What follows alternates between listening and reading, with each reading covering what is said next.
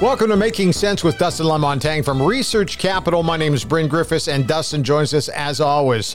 Thirst for returns. That's a great topic, huh? Yeah, I think it's fairly topical with what's going on right now. It seems on a few corners of our shiny globe here that there's places not getting enough rain, right? You look at droughts in the Midwest, and you've got places like Lake Mead and Lake Havasu, Lake Powell, all in the or in the Southwest, I should say, all at record lows. And of course, these are all man-made lakes. So record low is I guess, just a fallacy because there was never a lake there to begin with, right? Right. Yeah. Sort of. Makes you wonder what happens if you mess with Mother Nature too much, right? So, well, I'm fascinated by, for example, the Lake Mead stories where all of a sudden things are being uncovered, stuff that was covered by water for a very, very long time, and they're finding human remains, and it's near Las Vegas. Who would have ever imagined that? There's some fascinating stories out there, Dustin. Yeah, I'm sure there's some good mob stories we could get into, but. You look at the droughts in Europe where you've got a good friend of ours, Marty, likes to take river cruises, and the rivers are drying up in Europe, right? The Rhine, the Danube. I forget the name of the one in Italy that's drying up, but the Po, I think. But these rivers, they're vital for the economics of Europe. And, not only for tourism, but for freight.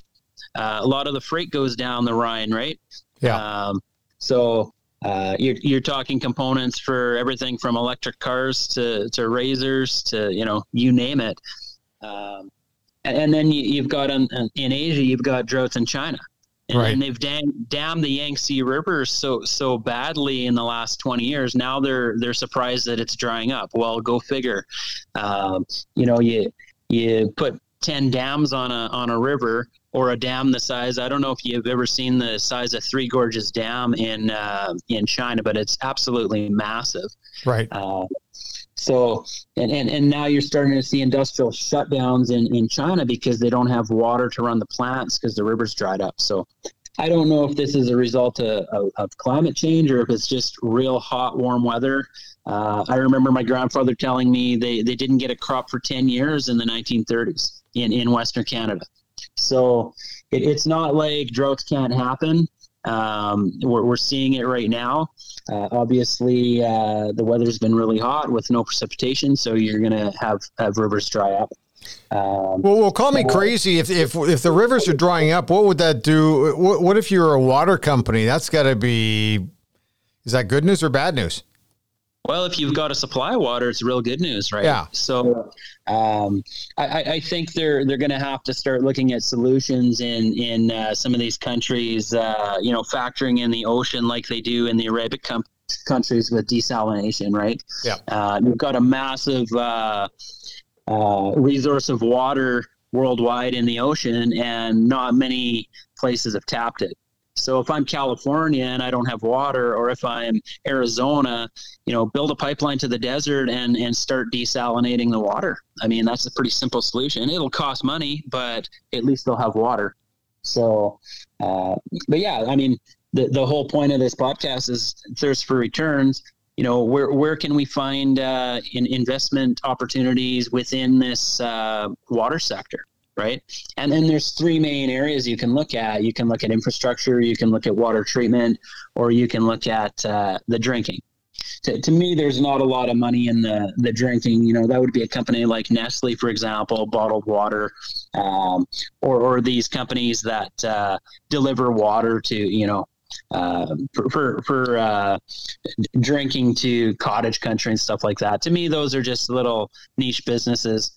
Not so much in investing in those directly, but I think in the water infrastructure, that is going to be a very interesting area in the next 10 years. And I think if Canada can kind of look forward, we've got, I think the largest freshwater resource on Earth, and most of it just flows into either Hudson Bay, the Pacific, or the Atlantic, right? So we can probably take advantage of some of this water that's flowing through our country. And I don't know if building a pipeline and starting to ship water to the Americans is a viable, or if the country even has an appetite for that. But talk about a great business, because you've just got all this excess water flowing into the ocean. Might as well use some of it. Well, look at what California is going through. Surely we could maybe send some their way via a pipeline, a different kind of pipeline. Yeah, no, exactly. And, I'm sure that you would have proponents and opponents to any plan such as that using water resources. But there's no doubt about it that if they're worried about the ocean rising, well, one solution is to take a little bit of the water that's flowing into the oceans and, utilize it on land. So there's no doubt about it. We can't live without water. And the population keeps growing. I've mentioned this stat to you on and it still boggles my mind every time I say it, but we add about 6 million people a month to the planet. Yeah. Net deaths minus births, or births minus deaths. There's just an insatiable appetite for fresh water and resources in general. So unless they find a solution to the population growth problem, it's not going to get any better. So we need to find creative solutions. Countries that have a lot of water, like Canada, are in a very enviable position, in my estimation. Any country that borders an ocean, I think, is enviable. I don't see why California has any reason to be in a drought. They've got the Pacific Ocean right there. It's all the water they'll ever need. Yeah.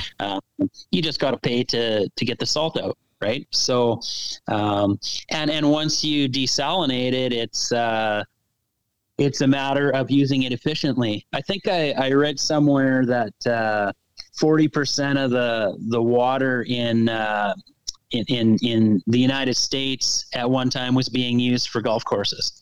That much? Yeah, that's an interesting stat I have stuck in my head. And I visited a lot of that water too down south, if you know what I mean. Yeah, no, I know what you mean. And then I think that 90% of the water in California gets used for agriculture. Yeah. So you're talking about very small percentage that we actually use for, sanitation and drinking. It's mostly industrial uses, right?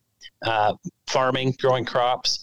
And so irrigation, and then the other big uses are on the industrial side, right? A lot of water gets used in manufacturing for things like, additives and cooling and washing equipment and so forth. So, Dustin, one other thing too, because we mentioned about shipping our water to California and that kind of thing, but it would be also kind of helpful if we were able to get it to First Nations people who don't have good, clean drinking water in our very own country. So there are a lot of options with our water that we've got to take a look at.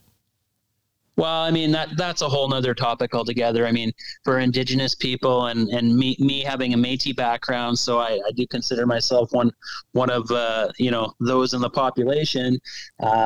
It's a shame that in a country as wealthy as Canada that you still have communities, and they're mostly remote, which is not easy to accomplish. Right. But we still have communities that don't have fresh drinking water and proper sewer systems. So, that's definitely a major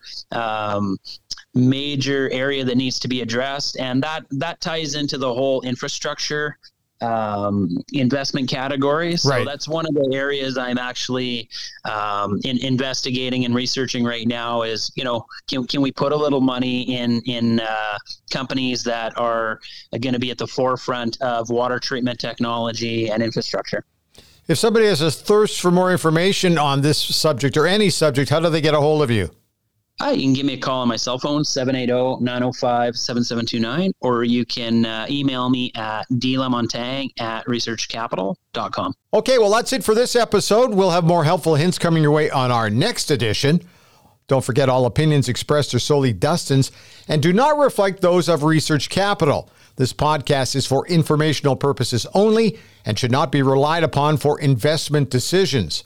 Clients of Research Capital may maintain positions in the securities discussed in this podcast. Thanks for listening to Making Sense and have yourself a great day.